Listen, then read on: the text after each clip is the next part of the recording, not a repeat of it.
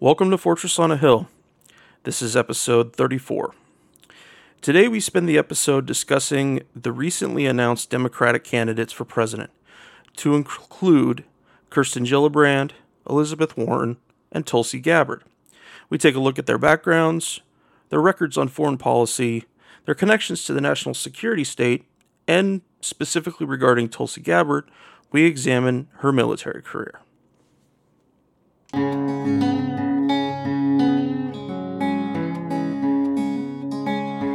Rifle upon my shoulder and a rucksack on my back. Bullets, shells and shrapnel, and a hellhound on my track. When I made it to my home place, I found triumph of the will. Where once lay a shining city, stood a fortress on a hill.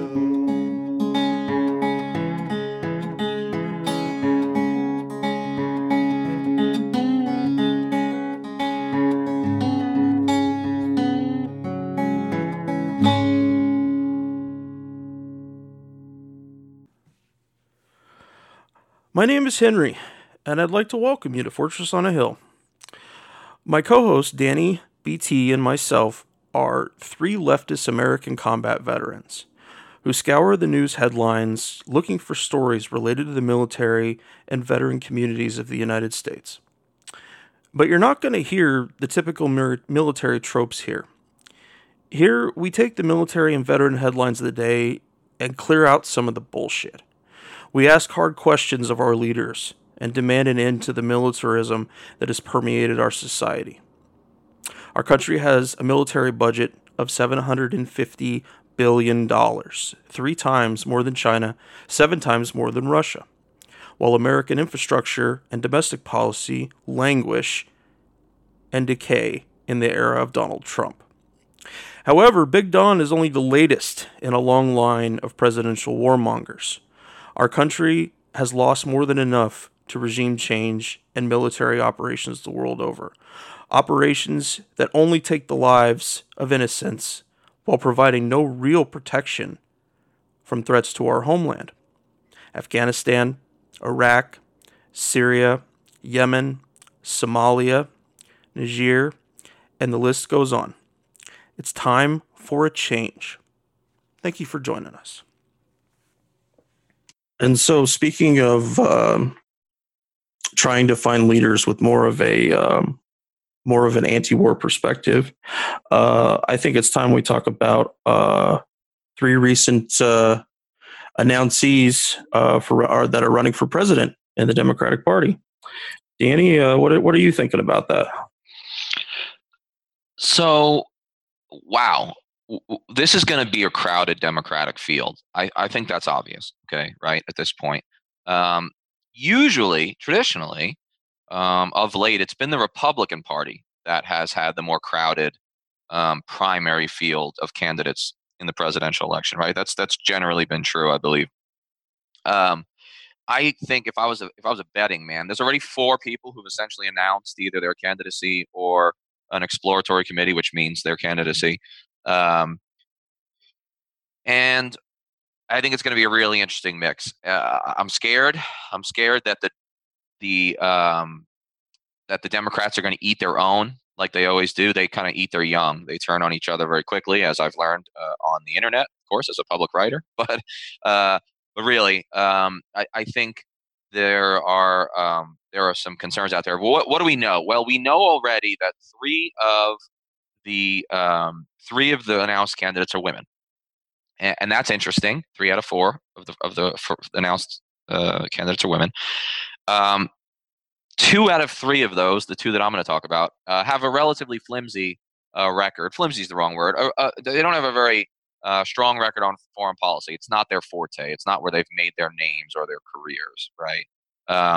And that's Kirsten Gillibrand from New York 52-year-old U.S. Senator from New York, previously a Congresswoman from upstate New York, which, for those of you who are not from New York, upstate New York is a very, very different flavor from the city. Okay, so New York, New York City is about half the population of the entire state, but they have almost nothing in common. Okay, the two places. So that's one, and then the other one is Liz Warren, Senator from Massachusetts, former economics professor at Harvard. We talked about her last week, so we're only going to touch on her a little today. But neither of these women has made their career on foreign policy. For the most part, both of them are domestic policy folks. Both portray themselves as very liberal, and on domestic policy that has mostly been true. Okay, they've mostly been on the left end of their respective parties.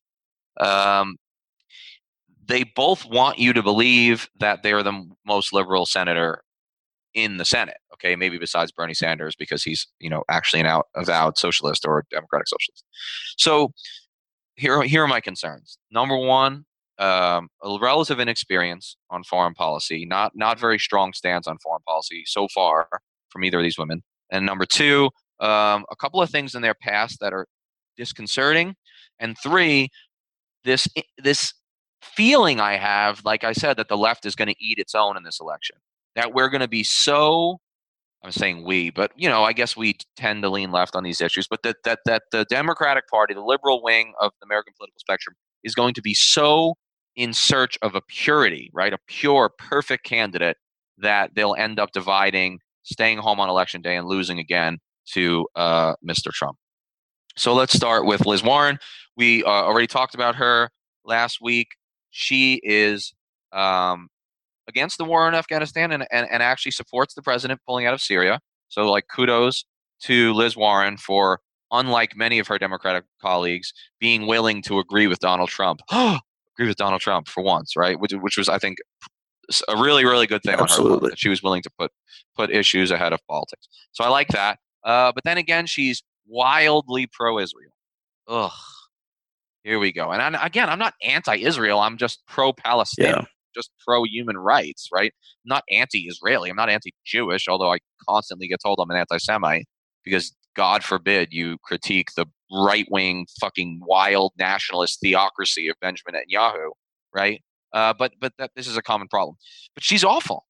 Her public comments on Israel have been awful. She won't call for the stop of settlements, which are illegal under national law. She won't criticize the wild mismatch of civilian casualties on the Palestinian side versus the Israeli side, okay, which is just an absolute humanitarian disaster.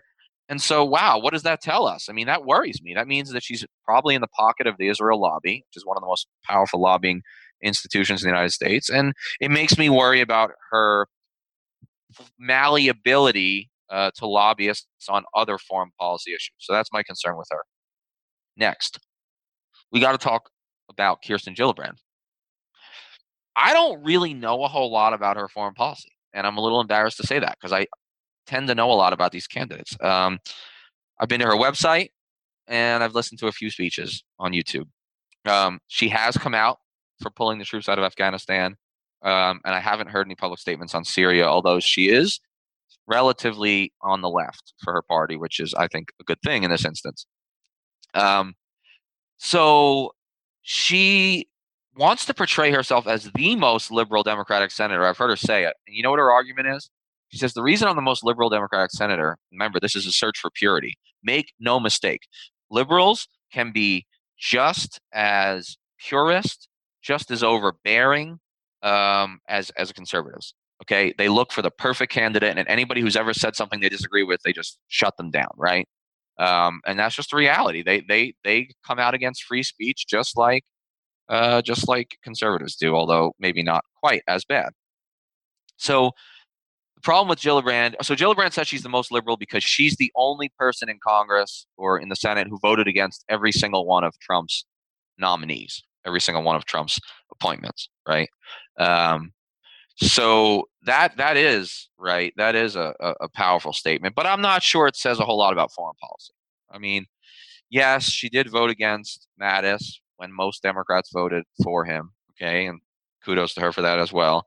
But I'm not so sure that voting against Trump candidates or Trump cabinet officials is necessarily proof that you're the most liberal. I think we need something more tangible and policy oriented. Absolutely. Here's what's going to happen with Gillibrand. Surprise, surprise, everybody. We are going to hear that she's not liberal enough because remember what I said about upstate New York. It's very rural. It's very different from downstate. It's very different from the city. It's very conservative relative to New York City. There's a lot of trees and there's a lot of bigots. That's what they have upstate New York, okay? And Gillibrand comes from a relatively rural district. She was a congresswoman first.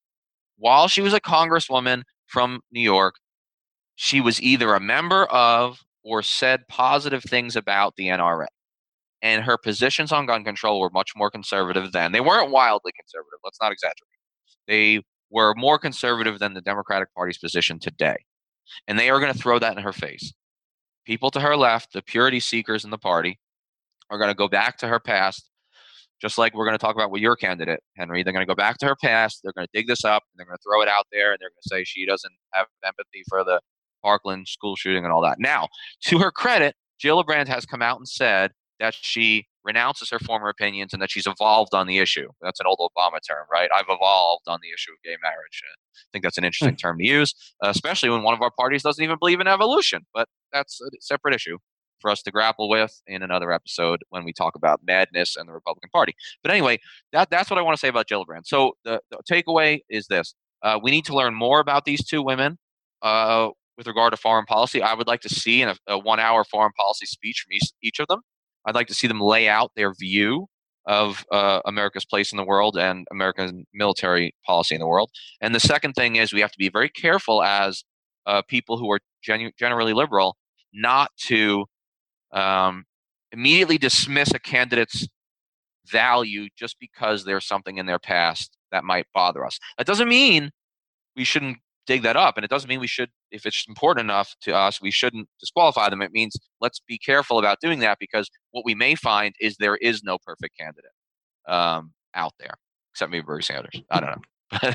But he is old and white, which is these days not necessarily good coin in the Democratic Party. So that's what I want to say. And now, Henry, I think you're going to tell us about the much more foreign policy oriented of the three women. Yeah, we're going to take a minute here and talk about Tulsi Gabbard. Tulsi Gabbard is someone I think we need to spend a whole lot of time on, and I know you agree. Tulsi Gabbard, she's a lot of firsts, okay? She's the first Hindu American representative in Congress. Okay, she represents Hawaii, but she's the first Hindu American representative. She's the first American Samoan to be elected to Congress, as you informed me recently. And she's a veteran, okay? She's a female veteran. And there are a few other female veterans in the legislature, but it's still a rare thing. I mean, women didn't even, she's an officer or became an officer, and, women didn't even graduate from West Point until 1980. So, and I know she didn't go to West Point, but just to put in perspective how recent a thing it is to even have the possibility of a female veteran or a female combat veteran, although we'll talk about her deployment at some length later. Again, hard on my sleeve, I always liked Tulsi Gabbard. When she was called one of the rising stars of the party by Nancy Pelosi way back in, I think, 2012, I agreed with that. There's a lot of things on paper to like. She has come out against a lot of different Mideast interventions and wars. She's branded herself as sort of an anti-war vet, which, we always say is a rare thing, too rare. And that's certainly the angle you and I come at. I don't think there has been a fight since 9/11 that you or I have really supported, except for the initial campaign against Al-Qaeda in Afghanistan. So there's a lot to like there. But we've already discussed some of the shortfalls, and it just turns out that when you scratch the surface, right? When you scratch below and get the guild, you see that there's some really disturbing stuff here about Tulsi Gabbard. And it's disturbing to me personally, not just because I disagree with a lot of her stances or I'm concerned with a lot of her stances. It's disturbing because I am personally disturbed that I like her so much, or that I did like her so much, and therefore feel torn on this issue. But some stuff has come out.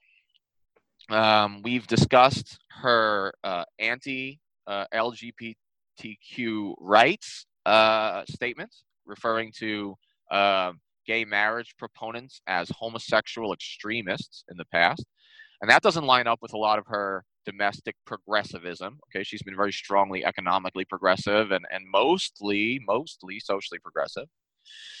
Then there's her flirtation with this Hindu nationalist movement in India, led by the Hindu chauvinist Narendra Modi, who is their prime minister. This is a guy, we've briefly touched on this, who may or may not have been behind whipping up the crowds in an anti-Muslim pogrom, okay, in the district of which he was governor or mayor or both at one time or another. And Tulsi Gabbard has joined with the Republicans on a few really distressing issues, and I'll mention two. Henry, you remember when Barack Obama was president, back in the bad old days when we were going to become communists and Al Qaeda was going to take over and he was secretly a Muslim. You remember those scary old days. Well, when Barack Obama was president, this silly man thought that it was wrong to use the phrase radical Islamic terror to describe terrorism that comes from the greater Middle East. Now, the reason he did that is because there's nothing particularly Islamic about terrorism. I mean, suicide bombing and suicide in general is essentially not allowed in mainstream Islam, just like it isn't in most world religions. And what Obama said was we have to be careful with our terms. Islamic just refers to being of Islam, being of Muslim faith, okay? And of course, 99% of Muslims do not engage in violent jihadi terrorism. Whereas the term he did like to use, Islamist, I-S-T, terror, referred to something much more specific and much more accurate. And that is those who believe that Islam should frame in a theocratic way how a government is run. And so Islamist terrorists are those who pick up arms or strap on a suicide vest in the name of creating a worldwide Islamic theocracy. Okay, so it's an important contention there. There's an important distinction, but white Republican angry male America couldn't handle it, right? That they thought that Obama was being too soft on Islam, or too soft on terrorism. Because a lot of these people truly believe that we're in an existential fight between the Christian world and the Islamic world. I think that's a really dangerous framing, but make no mistake, Ann Coulter thinks that shit, okay? She does. Well, Tulsi Gabbard, who should have known better, having served in the Middle East, having been an educated woman, having been a woman, okay, having been a person from a minority group, a person of color, she should have known better. Instead, she joined with the Republicans and denounced Obama for not saying radical Islamic terror. That's distressing. And it may sound like a small point, but it's not. Because when you combine it with this Hindu chauvinism, okay, of which she has flirted, that Hindu chauvinism is by its nature chauvinist against whom? Well, against the major minority group in India, which is Muslims. Okay, there's almost 200 million Muslims, or around 200 Muslims in India. In fact, it's the second largest, or third largest, Muslim nation, even though it's majority Hindu, okay? The largest being Indonesia, the second largest being Pakistan, and the third largest being Indian, which is interesting because none of those are Arabs, by the way. So that's another problem a lot of conservatives run into is they associate Islam with Arabism, and Arabs aren't necessarily Muslim, and Muslims aren't necessarily Arab. Anyway, I digress. And the final point I want to bring up before you jump in with some of your lists, and then I know I'm missing stuff, so I can't wait to jump in with you, is she wasn't too strong on the Iran nuclear deal. Okay? She kind of flirted with the Republicans on that as well, to say the least. She demonized Iran and thought that it wasn't prudent to make a nuclear deal with them, a deal which has proven effective, a deal which has kept Iran, according to all international monitors and all the other signees of the agreement, which Trump has since pulled out of. We are the only nation that pulled out of that 7-nation agreement. But Iran has been following the deal. They're not developing nuclear weapons. They're adhering to the terms of the deal. Our own intelligence agencies say so. It is a good deal. It's a compromise. It lessens tensions in an already tense part of the world. And it shocks me, but maybe it doesn't after I learn all this new stuff, that Tulsi Gabbard was lukewarm towards the Iran deal. And that's just the surface of it. Isn't that right, Henry? Yeah, there's a lot to say about Tulsi Gabbard, and in taking notes for this episode, I looked through the lens of President-elect Tulsi Gabbard, President Tulsi Gabbard. What would that look like? And what would be the things that I would have questions about for her becoming a nominee? So she did resign her position at the DNC in support of Bernie Sanders during the 2016 primaries. I consider that a really great move politically and a great thing to support Bernie, because you and I, Danny, we both adamantly support Bernie. Absolutely. Then I started looking at some of her beliefs about gay marriage, and after going through it really, I wonder how much it's going to affect other areas. Quote, Hawaii Democrats LGBT caucus supported her opponent in 2016 when questioned why, which the same caucus had actually supported her 3 years earlier, had turned against her. The chairman cited two things. One was her less than stellar answers to a questionnaire the LGBT caucus had sent. The other was a 2015 interview with Ozzy, in which she confirmed that her personal views on gay marriage and abortion hadn't changed, just her view on whether the government should enforce this vision of morality. Quote, this is from the Ozzy article. She tells me that no, her personal views haven't changed, but she doesn't figure it's her job to do as the Iraqis did and force her own beliefs on others. She did meet with President Trump at the White House for a possible position. And there was an op-ed that she did about the same time. Quote, since 2011, the United States, working with Saudi Arabia, the Gulf states, and Turkey, has been providing support to, quote, rebel groups and, quote, fighting to overthrow the government and take over Syria. A recent New York Times article reported that these rebel groups, supported by the United States, have entered into battlefield alliances with the affiliate of al-Qaeda in Syria, formerly known as al-Nusra, end quote. And this is the last little part of the op-ed I have here. How can the United States work hand in hand with the very terrorist organization that is responsible for killing of 3,000 Americans on 9/11? Boggles my mind and curdles my blood, end quote. So it's clear that the connections Saudi Arabia holds to al-Qaeda and the myopathy that Americans have towards those facts, those are both definitely diseases that Gabbard suffers from. Next, she supported al-Sisi in Egypt. In 2015, 2 years after he orchestrated the worst mass killing of protesters in modern history, a smiling Gabbard appeared next to a grinning Sisi on a visit to Cairo. After she praised him for showing, quote, great courage and leadership, end quote, in the fight against, quote, extreme Islamist ideology. Hey, everyone. I really hope you're enjoying the podcast. But truth be told, I need your help. No, I don't need you to move a couch or borrow a leaf blower. No, I need you to hit pause on your podcasting app right now and share this episode with somebody you know, somebody who you might think might be receptive to it. It could be a friend or relative who's considering joining the military, or a veteran you know who might be interested in hearing a little more truth in their news about military and veterans. We rely on you all to help us reach as many people as possible. So please hit that pause button right now and share this episode with somebody. Sharing all done? Good? Okay, good deal. I know Uncle Al will cuss a lot listening to the episode, but he'll appreciate it when the cursing stops. Now I want to mention something about Patreon. We are always in the market for more Patreon supporters. So if you get the chance, please come out and support us. You can support us for as little as $1 a month. And what do you get for your dollar, you ask? Well, You get a 1-minute drop on any topic you choose once a month. Just email us your question or comment, and we'll give it the old Henry Danny breakdown on air. Guaranteed to have 60 seconds of our time. We may spend more on it. We prefer to do military and veteran topics, but whatever topic you think might be pertinent.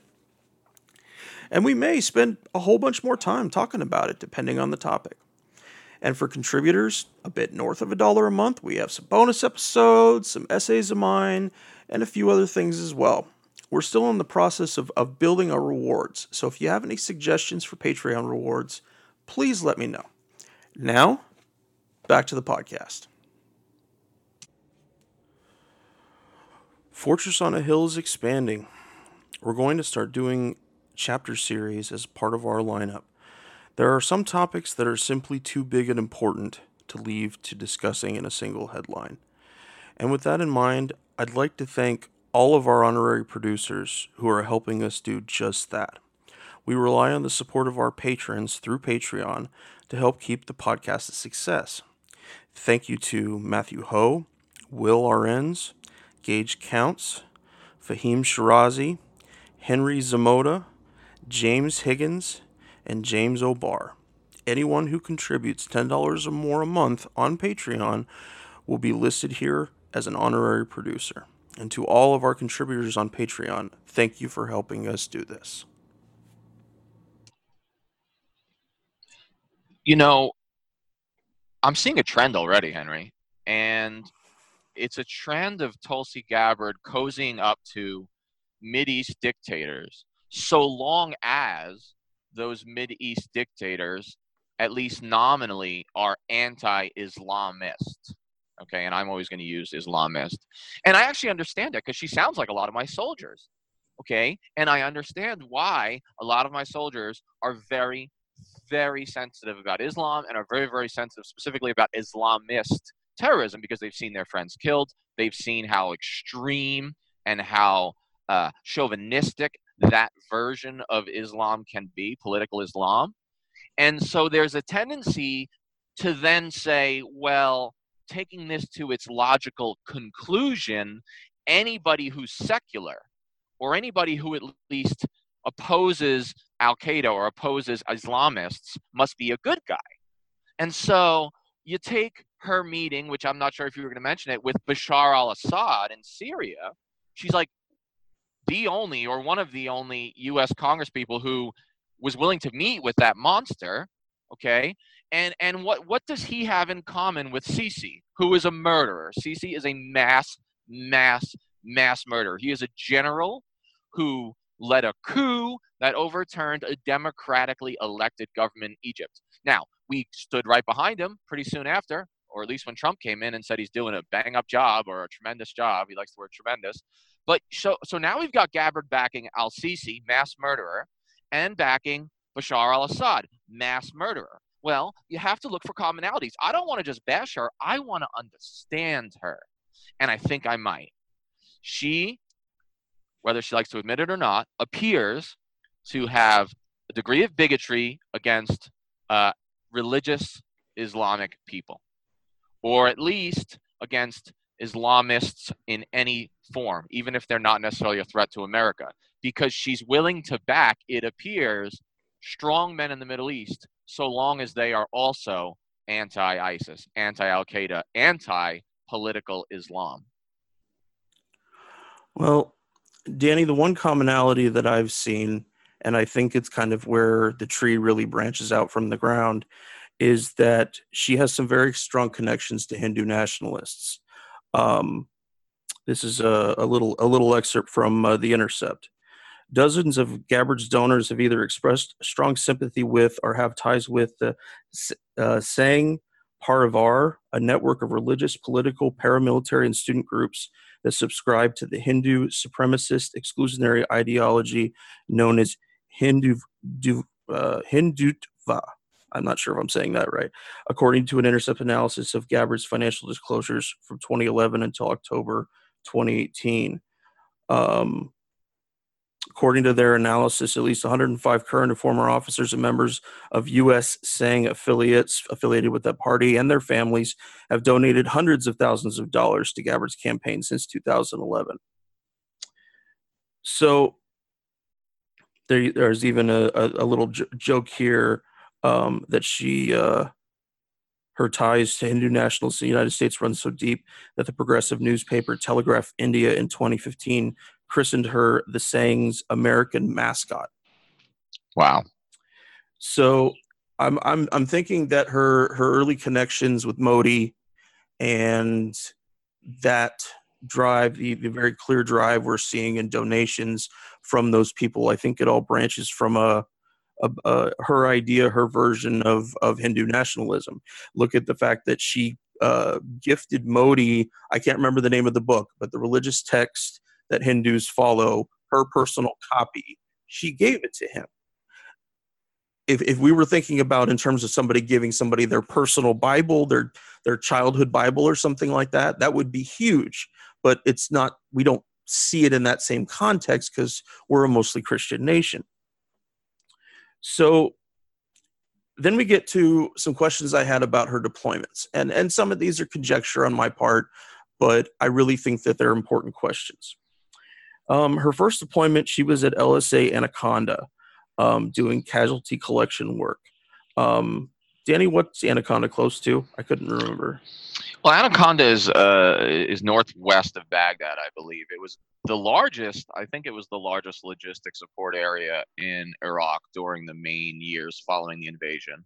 It was a huge air base, and it's right in that the eastern, like northeastern part of the Sunni Triangle that you get further west, and you're getting into Fallujah, Ramadi, and then over to the border.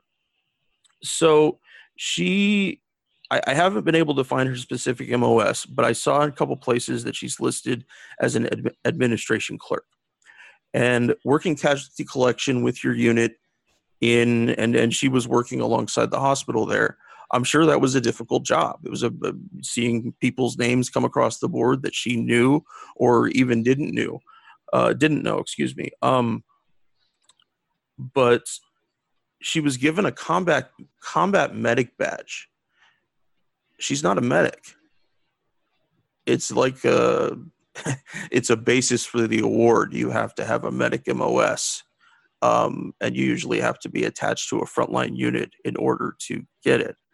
How did she qualify on a basic level? I'm just curious. I mean, I just think it's a really good question.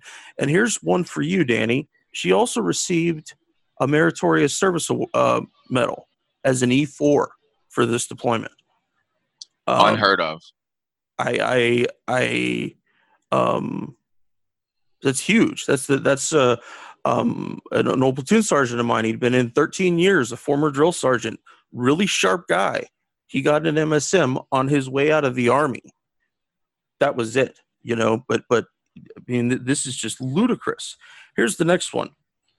She used her R&R time to go to London to give condolences to London officials over the London bombings.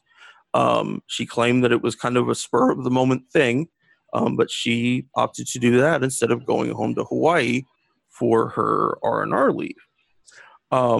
It really sounds like that it was something that was planned ahead of time, because she even got an op-ed published in the Honolulu Observer about it. That is an odd thing to do. I mean, I don't want to question her motives yet until I know more, but that is an odd thing. And just to jump back on that MSM, the Meritorious Service Medal, the standard, okay, and I'm not saying this is right or wrong, but in my career, the standard for an MSM was usually a company commander, okay, a senior captain, who took his unit to combat and then completed another year in command at home, would receive an MSM before he PCS, before he moved to his next job as a major. That was pretty common. And not every company commander got one, okay? So we're talking about guys with 10 or 12 years service, usually 2 deployments, usually at least 1 combat deployment in command. That's the kind of folks that usually get it. And then sometimes their first sergeant as well, who by that point has usually been in the Army 14 to 18 years. will also get an MSM at the completion of commanding or being the assistant to the commander of an entire unit, an entire company. So, I mean, it is, I actually didn't, I never knew it was even plausible to get that as an E4. I guess I just assumed, because, she becomes an officer, I guess I just assumed that's when she would have gotten her MSM. No, it said that she got it during the deployment, and I got a little quote here from her op-ed on it. She said, "I've had a very nice R&R traveling through Europe, but for me to be here in London to pay my respects in person has been the highlight of my trip and the perfect ending to my vacation. As a proud local girl, former state representative, and a soldier fighting against terrorism in Iraq, this was truly an honor and a treasured experience. I couldn't ask for anything more." End quote. That she was 21, about ish. Why was she doing this at that age? She says that she resigned because she felt conflicted about being a state representative and serving in the military at the same time. Yet she took her R&R trip to do that. So then we move along a little bit, and she becomes an officer. She currently holds the rank of major in the Hawaiian National Guard. And that led me to a different question about that. Can elected officials be officers in the military at the same time? And alongside that, how far outside the box could she really step? She grew up in politics, and so I can sense the nature of that, kind of learning to groom your language and being eloquent. And I'm not saying any of those are bad things and that her words on their own aren't good, but it really paints the picture of somebody who's always looking to the next thing. And they're looking, and again, we're talking about guys, you remember that age, Danny, and you remember leading troops that age. Could you have imagined any of your guys would do something like this on R&R? No, my guys were too busy marrying girls from the internet that they never met.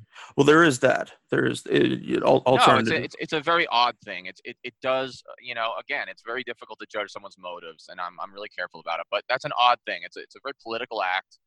It's definitely not typical. Doesn't mean it's a bad thing, but it does show, I think, it appears to show political ambitions well beyond a 21-year-old, well beyond an enlisted soldier on R&R from a deployment to Iraq. Absolutely. There's no doubt about that. All right.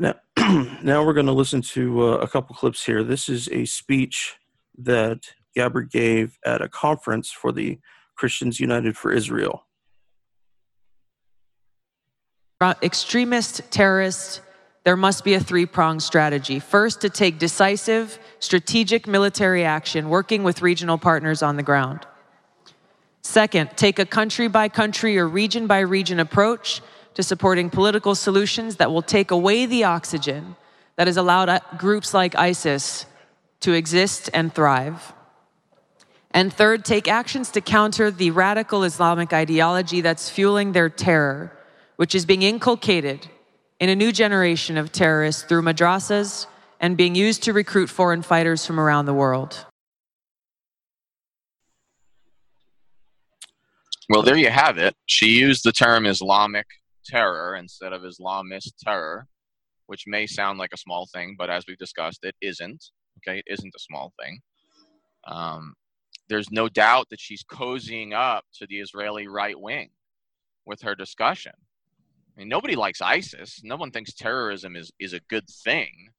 But this notion that there's a worldwide war between Hindus and Muslims, which I fear is the way her mind works, or between Christians and Muslims or Jews and Muslims, or that she has to,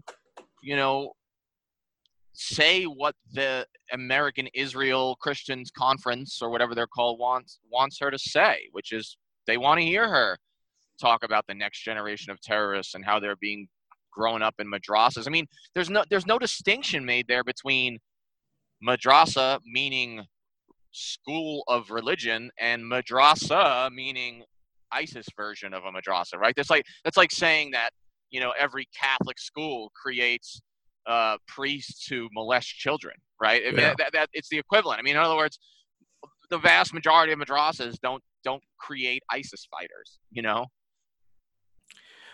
So the first 2 pages on their website that I got that clip from include videos from Colonel retired Oliver North of Vietnam war crime fame, and Dr. Sebastian Gorka, former Trump advisor and racist asshole. Then we move on to one other clip that I wanted to share, and it's specifically on the subject of torture. And through all of the research that I've seen so far, I've never seen her disavow torture as a policy of national security. So here's the clip.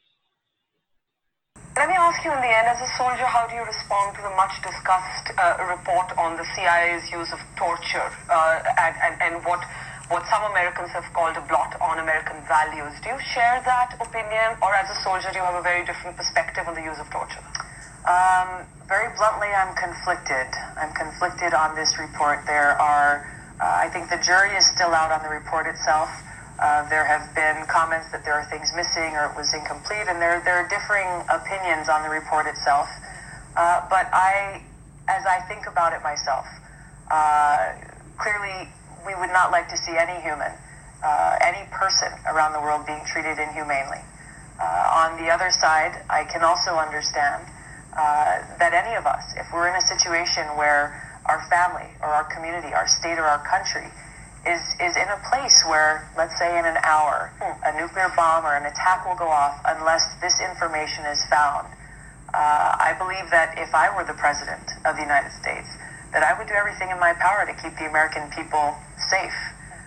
So this is an area that I have conflicting feelings on. Although, of course, there are questions about whether torture actually leads to the correct intel, right? That debate carries on. And that debate carries on. There are those who are in the position of conducting these interrogations, some who have said it does work. It does, and others who have said it doesn't. So what do you think about that, Danny? Highly disturbing. Her equivocation on torture is so 2004.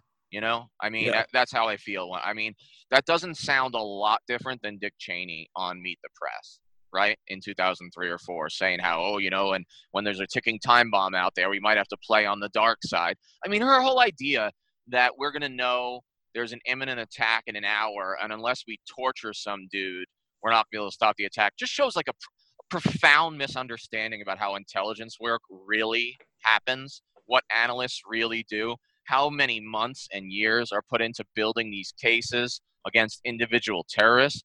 I mean, when she talks about, well, we might have to torture someone because in an hour there could be an attack on the World Trade Center again. I mean, that's the Kiefer Sutherland 24 TV version of how torture works. And it just ain't the way. I mean, if she's going to position herself to the right, of President Obama on torture, that's highly problematic because we all know Obama was a moderate. And even he said, no enhanced interrogation techniques. You follow the Army manual. You don't add anything else. No euphemisms. He used the word torture. He said, and I respected what he said. He said, I mean, a lot of people didn't like it because he seemed a little flippant, or maybe he seemed a little like, not as consoling or empathetic. But he said in a speech, he said, a lot of bad things happened during the Bush administration. And you know what? Frankly, we tortured some folks. And I actually thought it was actually a good way of putting it because he put it in a common American language and he used the word torture. He didn't say, we enhanced interrogated a few motherfuckers. You know what I mean? He was like, look, we tortured some folks. And she's not willing to say the word torture? That's a decision. Okay, that is a decision on her part not to use the word torture. She's very careful about not saying it, isn't she? Yeah, she's very, very careful about it. Did it seem to you a little bit like the reporter was kind of leading her a little bit? It seemed like there was some statements there, and then at the end, it's, or as a soldier, do you feel differently? Like somehow we, that plateau, that American real right-leaning militarist spot that soldiers were, John Kelly and fucking Sarah Sanders and their bullshit about, you can't question a 4-star general. Lots and lots of people believe that. So yes, I thought she was leading. I thought it was leading question. The very presumption that a soldier would have a different view on torture, which is internationally, it's against international law. It's an international crime, right? So, and it has been since like 1903. the fundamental premise that a soldier should, could, or would be entitled to having a pro-torture opinion solely because said person was a veteran, I find actually insulting as a veteran. Because I know with the oath that I took to the Constitution, I'm aware of the values I'm supposed to serve. And Absolutely. as an officer, it was my job to make sure soldiers didn't step over the line. And I watched them a few times come real close and had to step in. And, we waterboarded people 200-300 times, same individual. If you're not ready to call that torture, you know who did call it torture? The Nuremberg trials. The United States, leading the Nuremberg trials, which were the war crime tribunals after World War II, sentenced Japanese officers to hang by the neck until death for waterboarding American soldiers. So I guess it was torture then, huh? And you know who else thought it was torture? The Spanish Inquisition, who loved to use the water cure, who loved to use, that's just another word for waterboarding, okay? So, I mean, look, if you're not willing to say hard and fast, I'm against torture, I don't know. I don't know what to make of that in 2019. I don't know what to make of that. Again, it sounds very neocon circa 2005. In 2014, when the Senate torture report came out, Bernie Sanders put out a statement in support of what was in it, and that torture was unequivocally wrong in any use, no matter what. She went and did this interview. This was her equivalent of doing what Bernie did, essentially. And you segued into it perfect, Danny, about that she's now an officer, and specifically she's a military police officer. And so that hits home for me a little bit. I wasn't an officer, but I was an MP. The only people who've been truly punished for anything related to torture, not including whistleblowers, were the soldier underlings at Abu Ghraib. These troops were mostly military police, if not all of them. And now that Tulsi is literally a leader over soldiers who may be asked to guard or work with detainees on future deployments, it really presents some hard questions. My thought is, what would she find acceptable? Jim Mattis came out and said that he thought a pack of smokes and a beer worked a lot better than torture. Jim Mattis. Yeah. And I think his nickname is Mad Dog. Okay, Exactly. This is not a soft guy. This is not a soft dude. So, I hate having him as a yardstick for this, but she's to the right of Jim Mattis, and that really tells you something. At first, her meeting with Trump, I was like, I don't know what that's about, but now I know. It makes perfect sense why she had that meeting. It's very disturbing. You said she's an officer, and she's a military police officer. So I'm going to extrapolate something else from that. As a military police officer serving the United States Constitution, she is obligated, specifically as an MP, to follow the terms, conditions, and standards of the Army Field Manual on Interrogation, which means any of the techniques that she's hinting might be okay are illegal. They are illegal for her to subscribe to. Illegal. And, I've read the Army Field Manual on Interrogations. You know what it doesn't say? It doesn't say, hey, you got to follow these rules unless there's a ticking time bomb, unless your family's at stake. There's no caveats. It's like, this is the law of the land.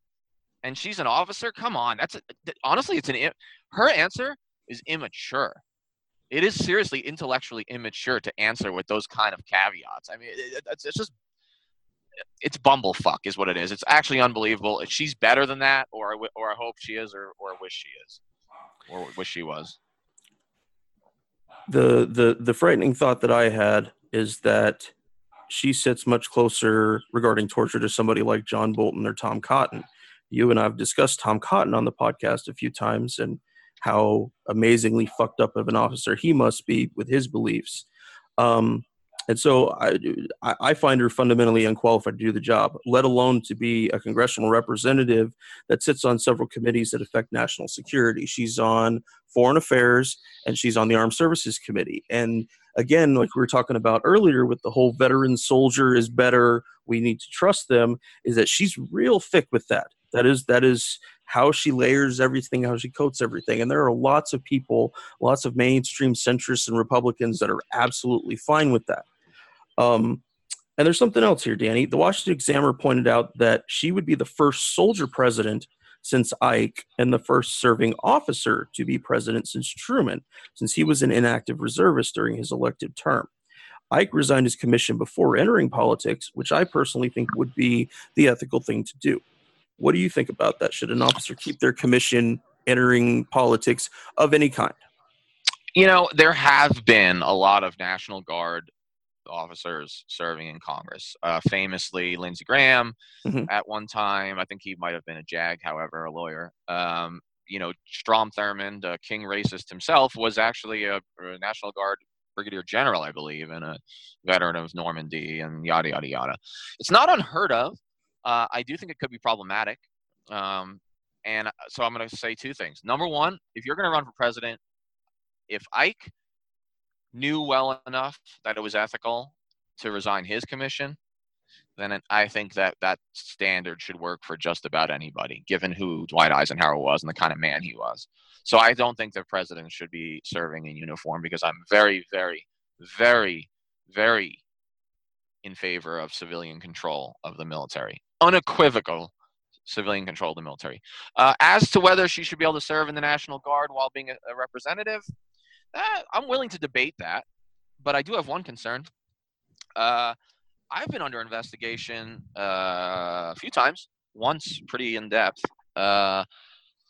for expressing my opinions in an op-ed because I was a serving officer. Even though I very carefully followed the regulations, some of those regulations are, open to interpretation.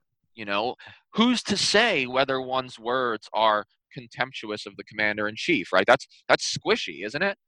Or contemptuous of the Secretary of Defense. I never thought I was doing those things, and eventually the Army sort of exonerated me, or at least just gave me like a minor verbal reprimand and passed the case into the netherworld of paperwork. But okay, if I'm now here's the thing: can she really hammer Trump if she's serving in uniform? I mean, couldn't he realistically say you're being contemptuous? Or couldn't he judge, especially a guy who's seemingly as sensitive as our commander-in-chief, right? I could see how it would limit the scope of her views and debate. I would like to think the Department of Defense would never try that, right? That they would never try to scale down the scope of opinions that a congresswoman was able to give publicly. But it raises questions. But I do think as a presidential candidate, I even think as a candidate, she should resign, probably. But that's a personal opinion. I'm not sure what the law says or if it says anything. My guess is it doesn't say anything, because on most issues, our Constitution says absolutely nothing. I mean, quite frankly, because they didn't even imagine some of these possibilities. But we do know that the Founding Fathers were very scared of military coups. They were very scared of military influence on civilian government, which is why they specifically placed war declaration power in the Congress, in the civilian Congress. So there's one more element that I think you and I need to hammer out a little bit, and we're kind of at the end of the who Tulsi Gabbard is train. But the element that we haven't discussed is what I'm calling the progressive gag reflex. Tulsi Gabbard has a lot of very favorable positions to the progressive left. And I believe that there's a lot of argument about whether or not she's qualified based upon those alone. She brings that she is in favor of no more regime change and that she supports better standards for sexual assault victims in the military. Those are all good things in and of themselves. But is that a reason for her to be the commander-in-chief? To me, she's way, way, way, way too close to the mark, and especially given that her political grooming began at a very, very young age. It seems like it's been her entire life. If she was, doing trips to London as a 21-year-old, there's that tells me something. That ambition or just drive to do certain things, but it's not what kids my age were doing back then, especially on R&R. And we got the guys that had to fly further, which was true, going from Iraq or Afghanistan to Hawaii, it's a lot further. You have to go, and you have to go the opposite way around the globe. But people got extra travel days, so they made sure that they had those days at home with their family. So it's just odd to me that she wouldn't do that. Yeah, no, I'm sorry on President Tulsi Gabbard. No, and I also would not agree with the idea of her being a vice president to anybody that we might support, even tangentially, even if if we were okay with. I mean, even if it was Bernie, no, I wouldn't find her acceptable. Not for his cabinet either. Yeah, I'll be honest. Until I did my full homework on Gabbard, I mean, I would have seen her as a potential vice presidential candidate. She would have been somewhere on my list. But I'm sick of settling politically. As a guy who plays around on the left for the most part, I am sick of settling. We can do better, can't we? Yep. Can't we get? And I'm not saying it has to be this, but can't we get a minority female who's progressive on domestic issues but isn't a Hindu nationalist? Can't we get a progressive woman of color who supports Bernie but is sophisticated in her view of what Islamist versus Islamic terror is and is categorically against torture? Like, why do I have to compromise time and again? You already made me vote for Hillary Clinton. Okay, I mean, I'm exaggerating when I say made me, but I've already been placed in a position where I had to vote for Hillary, the warmonger, Clinton. I'm not sure that was the right vote. I don't know what it was. I thought it was the adult thing to do at the time. I'm not even sure anymore, to be frank. But don't put me in this position year after year where I have to settle. There are enough people. There are qualified people out there, right, who are unequivocally against torture. That shouldn't be that. To me, that's a litmus test. People say there shouldn't be litmus tests in politics. Well, being in favor of gay marriage and against torture, that's my litmus test. You need to be both of those, And the fact that we have to settle pisses me off. I want a veteran. I want a woman. I want a person of color. I don't want just those things, but I'm attracted to each of those qualities. Sure. But we can do better. We absolutely can. And as far as U.S. Army officers, we can do much better too. There aren't times where I'm actually would be in favor of somebody dragging themselves up to the Army standard, but clearly, I as an MP, and especially about the detainee, the connections between detainees and torture. Wow. We can do better. And so far, for me, it's still Bernie. Bernie is still the guy, and Bernie does have some questions that need to be answered about his, voting for a giant military budget and other things. But he is unequivocally against torture. And again, I'm with you, Danny. I think both those things, being for gay marriage and against torture, bare minimum litmus test for being our president. I'm ready to say, I'm ready to just tick off a few things. You want my vote in the primary, because in the primary I can be selective. Once you put me in the general election, now you make me have to fucking hold my nose half the time and pick. Yeah. But do you want my vote in the primary? Pretty simple. Be anti-war, be anti-regime change, be for a $15 minimum wage, be for health insurance as a right, be against torture, and pro-gay marriage. That doesn't sound like too hard of a list. Is there not a person out there who can be all of those things? Bernie is. Right? So far. And he's been consistent since like the 1970s. Okay, so Bernie Sanders in the early 1960s is in Chicago getting arrested because he's picketing against school segregation. So even on civil rights, this old white dude has, been consistent for 55 years. It's not perfect. He's not perfect. And look, I don't think we're going to find a perfect candidate, but those things I just ticked off, those 4 or 5 things, you want my vote in the primary? Show me a candidate who can do all that. I don't think it's too much to ask for.